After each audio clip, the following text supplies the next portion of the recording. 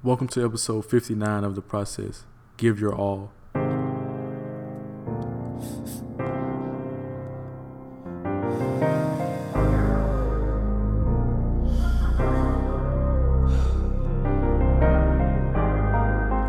Thank you for being here with me today.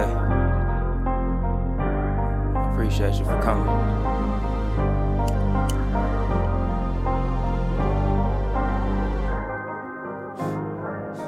Trust the process.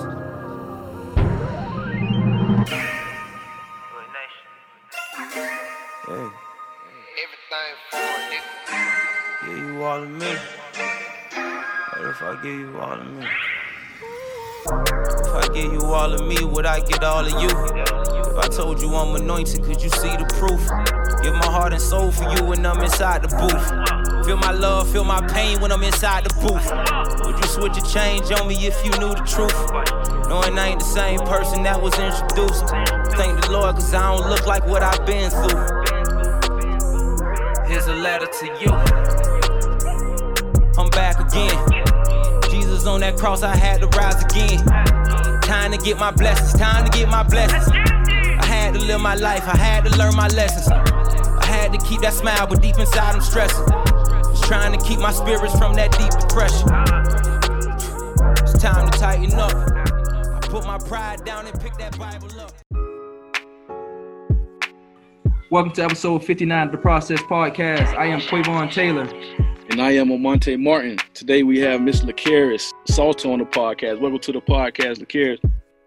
Thank you so much. It's a pleasure to be here. Can you tell the listeners where you're from? I am from the one and only Tallahassee, Florida. Tallahassee 850. What was it like growing up there? It was pretty simple. You know, I didn't get into trouble. Hung around the right people. We had some things that happened while I was growing up. Saw a lot of things. You know, grew up around a lot of people. So, other than that, it was a great place to be. Loved it. So, when did you get involved with basketball? When did you start playing ball? I started playing ball for FAMU High when I was in 6th grade. I played JV and varsity, and from there on, I was playing until in 8th grade, I was on varsity full time. So, since middle school, yeah. What was it like, you know, playing for FAMU High and winning a state championship for FAMU High? It was great. We had a coach. He played for Florida State and the Boston Celtics, and his staff, they were amazing. We also learned a lot from Coach LaDonna at FAMU. We went to their practices. We watched them practice. We actually worked out with some of their girls and some of their practice players. So it was a great environment. It really taught us kind of the college feel at an early age. And I enjoyed it. I enjoyed winning 2 state championships with my team. There were some great years there. We had some great seasons. And it really helped me become the player that I am today. So going through that whole process, you know, winning 2 state championships, what was that recruiting process like for you? Recruiting came really when I started playing travel basketball. And it was crazy at first. I was getting letters left and right, and I'm thinking, oh, okay, I'm going to this school, that school. I didn't even know the whole background information about getting recruited with coaches, different coaches offering you this and that, the requirements, the do's and don'ts. So it was a crazy process for me. About the time when I got to my junior year, I really understood it, and I was able to make my decision to the college of my choice off of, like, facts that I knew as far as like the school, the team, and the coaches. So why did you choose Mississippi State? Mississippi State really reminded me of Tallahassee. It really reminded me where I'm from. I spent a lot of my time growing up in Blountstown, Florida, which is kind of like the country. I used to go there almost every weekend with my cousins, and Stark goes the same way. You're walking down the street, everybody's saying hey, waving at you. Small town, everyone knows everyone. The university was the center of the school, so we all supported each other, and we said family. We meant that. We were actually a family, and it was a great environment. The coach, he coached someone similar to me. He had won a national championship previously at Texas A&M, so to me, it felt right compared to the other schools that I had. How was your transition from Tallahassee to Starkville? I think it was like anybody's transition when you first going from high school to college. You're nervous. You don't know what to expect. There was a big difference because Tallahassee is a big city. We have more stuff. You know, up there, they don't have Guthrie's. They don't have the Gut Box. They have none of that. They had like Chick-fil-A, Zaxby's. They didn't have what we used to, like Golden Corral, Old Times. It was just like other stuff, like College Town stuff. Everybody has pizza. Everybody has all of that. The living was different. You know, I was used to staying with my parents. I was staying with someone I don't know. We're total opposites. Like, it was a big adjustment. And you're talking about waking up at 6 o'clock in the morning just to work out. In high school, we didn't do that. We went to school and practiced afterwards. You're talking about waking up at 6 o'clock in the morning, having conditioning or weights, and going throughout your whole day, going to class, and then coming back for practice and stuff like that. So it was a big transition. But when I got the hang of it, it became pretty normal and an everyday thing. So moving from high school ball and then you going into college ball, what helped you to readjust? Great question. I had to get into better shape. In high school, it was easy for me to get away with my size because it wasn't many people like me growing up. So when I got to college, you had people that were there 2-3 years before I got there, and they were in the regiment. They were working out. They had muscle. They had the speed. They had the conditioning. So me, it was pretty much getting extra work in, losing extra weight, doing extra after practice, before practice, and that kind of helped me transition to the practice and to the speed of the game, because when I came in, I was behind. So when I got those things down packed and I started eating right, losing weight, gaining muscle, it helped me transition and follow the speed of the game. So overall, during your time at Mississippi State, you know, what did you learn from yourself during that transition and like reacclimating to the game of basketball, to this college game of basketball? I learned that I wasn't perfect, and I learned that I didn't have all the answers. In high school, it was kind of different because you're used to being that person that everybody comes to, everybody goes to. You're the main event, leading scorer. You go to college, everybody has the same accolade. You're going to be on the team people that won championships just like you, player of the years, just like you. And it really tested my faith because when I got to college, I kind of lost myself in the sense of I wasn't playing. I wasn't getting on the court like I was used to. I wasn't scoring like I was used to. So during that transition time, it helped me build my faith. I had to really become one myself, get back into church, believing, trusting, praying. And that kind of like helped me start my process into becoming a better player by reevaluating myself, going through those hard times, getting knocked down to build myself back up. So moving forward, what led you to Jacksonville University? What led me to Jacksonville really was the coach. She hit me. When you transfer schools, it's like the first week or two, your phone's on fire. You're getting calls from everywhere.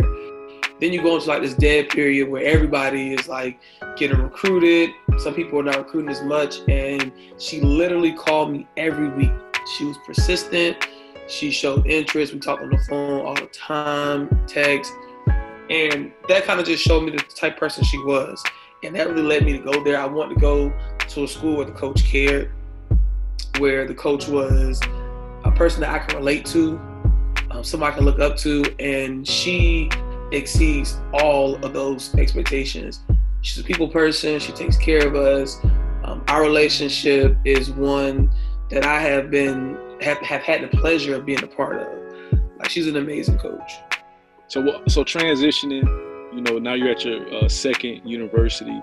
How was that transition moving back to Florida to play for Coach Yo? Oh, it was horrible. It was horrible. It was horrible because I never realized how privileged we were being at a Power 5 school. Mm-hmm. And going to a mid-major, we didn't have the same things as far as we didn't travel on a private jet at JU. We didn't go certain places. Like, I had the opportunity to go to Europe at Mississippi State, Puerto Rico. We didn't do that at JU. We had long bus rides. We had to share a gym. We didn't have a practice gym. It was a big change for me and what I was used to. And that transition was probably the hardest. I thought it would be easy because I was from Florida. I'm from Florida. Jacksonville's down the road. It was an eye-opener for me. I did not like it. I struggled a lot. I ended up getting injured there, so that really like took me downhill. I wanted to give up. I wanted to quit basketball altogether, honestly. Wow. So during that moment, you know, how did you pick yourself up from that moment, and what did you learn about yourself during that time at Jacksonville? During that moment, I just had to look myself in the mirror. And my parents didn't raise a quitter. They didn't raise somebody to give up easily. And I had to gather myself together that this minor setback is made for a major comeback. And I know that sounds kind of cliche, but I really had to say that because the injury I had, I ruptured my patella tendon. And that doesn't happen in younger players. It happens in older individuals. So to me, I'm looking at something that is very rare. And either I can come back from it and be great, or I can let the injury define me. And that's what really set me apart. I had to act, I had to keep going. And I knew that my journey wasn't over. I knew that my story was far from done. So that helped me really push and keep the hope alive that I'll be great. I'll be back to my regular self. What led you to Ole Miss? Simply the fact that my coach came here, and this was more of my conference. Like, the SEC is a conference full of all types of players. Big post players, stretch fours, amazing guards, whereas JU was a team full of guards. And at that time, me getting injured, me gaining my weight back, me being out of shape, I wasn't able to play like I wanted to. So when you hear your coach getting a job at another university, and I had already put in my release, I knew I wasn't going to stay another year at JU. And we got in contact and we talked about it, and it made sense. We started a ride together. Why not finish it together? So that's pretty much it. I want to know, you must have really had a lot of trust in your coach, because even though you had a, adverse situation at JU, you still followed her to Ole Miss. How did that experience differ from JU to Ole Miss? It was, at first I had to realize, like, my journey isn't going to be easy because I haven't played in 2 years. Mm-hmm. So now I have to cram everything that I want to do into 1 year. And I have to realize I'm coming here, I got to be a leader. Nobody knows her system but me. I come here, I got to do more than I did in the last 2 years in 1 year. So at first, it was a pretty rocky transition. It was better for me because I'm back at the level that I started at. And I wasn't where I used to be, and my energy and my persona, everything about me changed. I wasn't droopy. I didn't dread going to practice. I didn't not want to wake up to do workouts or extra conditioning. I was doing it on my own because now I was where I wanted to be. So looking back at LaCare's freshman year at Mississippi State to the graduate transfer at Ole Miss, what did you see yourself? How did you see yourself change as a leader? I would say growth. Me going to 3 different universities, I learned a lot. I learned how to handle things. I learned how to approach different situations. I saw myself mature differently. I saw myself turn into someone who can relate to others. There's not many people out there that can sit up here and say, hey, I went to Mississippi State, JU, and back to SEC at Ole Miss. I played for 2 of the top universities in the state of Mississippi. And I got the opportunity to learn from some great coaches, some great assistant coaches. I've met a lot of people. I've made great connections. So for my freshman year, coming in as someone who knew nothing, and now to the fact that I've graduated with my master's degree, and I've learned so much that I'm carrying now to the real world, it just shows how much growth. It shows how much of the process helped me to get where I am now. What is one of the most important things you learned from Coach Yo as a person and as a player? I would say never let someone's definition of you define you. One thing about Coach Yo, she teaches, she develops, and she inspires. No woman from the Bahamas has done and accomplished what she has. She's truly an inspiration. She relates to us. She's been in our shoes. I've learned to never give up. Anything is possible. Especially in today's society, you don't really see a lot of African-American women head coaches. And for her to be one in a Power 5 conference at a point of time which were dominated by male coaches, it's amazing. And her ability just to use her platform to get social injustice and to Black Lives Matter, like everything out and about, and leading protests and marches here on campus, it's just amazing. Like, I've learned so much about her. I've learned how to be a better advocate.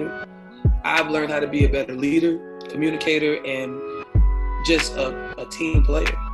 So looking forward, what's next for Lakeris? Right now, really trying to get into coaching. This pandemic has set a lot of things back. I had the opportunity to go overseas, but could not due to the corona. So right now, I'm just trusting God, and I'm waiting. I'm not rushing anything. Whatever comes my way is meant for me. So right now you're older, a whole lot mature. You have a lot more experience. What is something that you would tell a younger yourself? Honestly, I would just tell them to be themselves. Like, you don't have to fit in to be special. You don't have to do things that you're not supposed to do just to be in a crowd. Like, I had the pleasure of saying that I never got in trouble with playing basketball. I was never arrested, never got pulled over for a DUI, never failed a drug test. So it's just things like that. It's the little things like that that carry over into the real world. When you're talking about needing a reference, when you're talking about wanting to go into coaching, wanting to have a job, it's your reputation. And when you play this game, leave it all on the floor. Like, you hear a lot of players say all the time, if I can go back for one day, the things I would do. When you get to the end of the road, you want to look back and say, I don't regret anything. I gave my all. I came in 100%, left at 100%. I left my blood, sweat, and tears all on the floor. Take advantage of this. It's a once-in-a-lifetime opportunity. You're getting a full education, and all you have to do is make the grades and give your all in practice. I would tell them the sky is the limit. The harder you work, the better your results. That doesn't mean that you're not going to hit speed bumps. That doesn't mean that you're not going to fail, because you are. The thing is, what are you going to do after you fail? Are you going to try again, or are you going to be okay with failing? That's the biggest thing with our generation. Sometimes we give up when things don't go our way. But the thing is, can we be persistent? We got to keep pressing towards the mark. And I would tell anybody coming up under me, it's not going to be easy. And this pandemic isn't making it any easier. So really, it's about how bad do you want it? How hard are you going to work to reach your goals? Is it something you want to do? And if you want to do it, give it your all.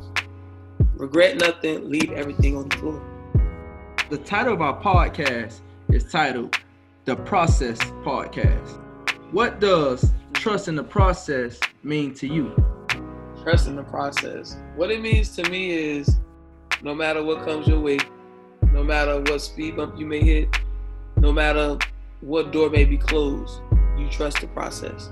You trust that it's the light at the end of the tunnel. I think about an example that was given a long time ago about a GPS. We put in our destination to a GPS, and we expect that GPS to lead us to our destination. What we don't see is if it's going to be a car accident. We don't see if that road is going to be closed right away. We don't see if we got to take a detour to move or get to it faster.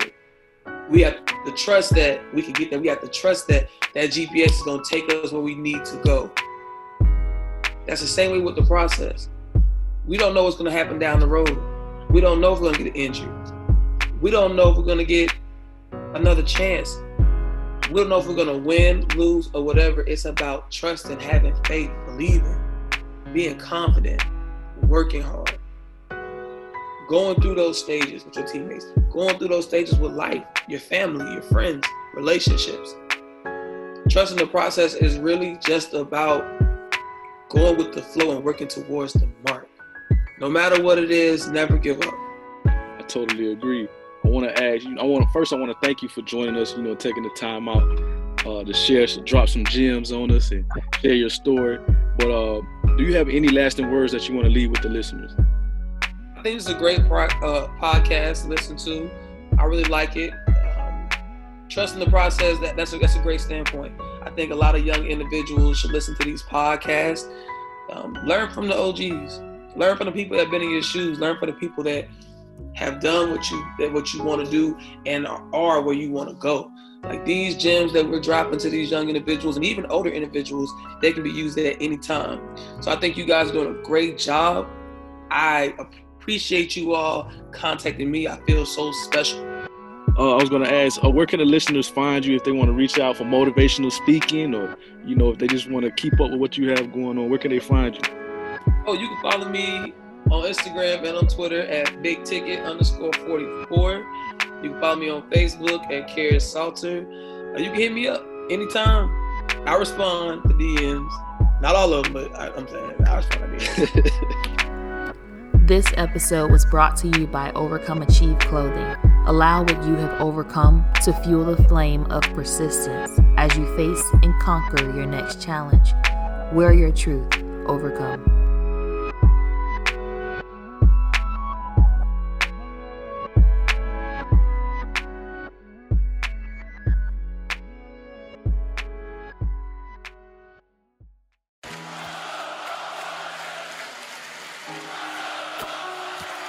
They're chanting, trust the process. Trust the process. Trust the process.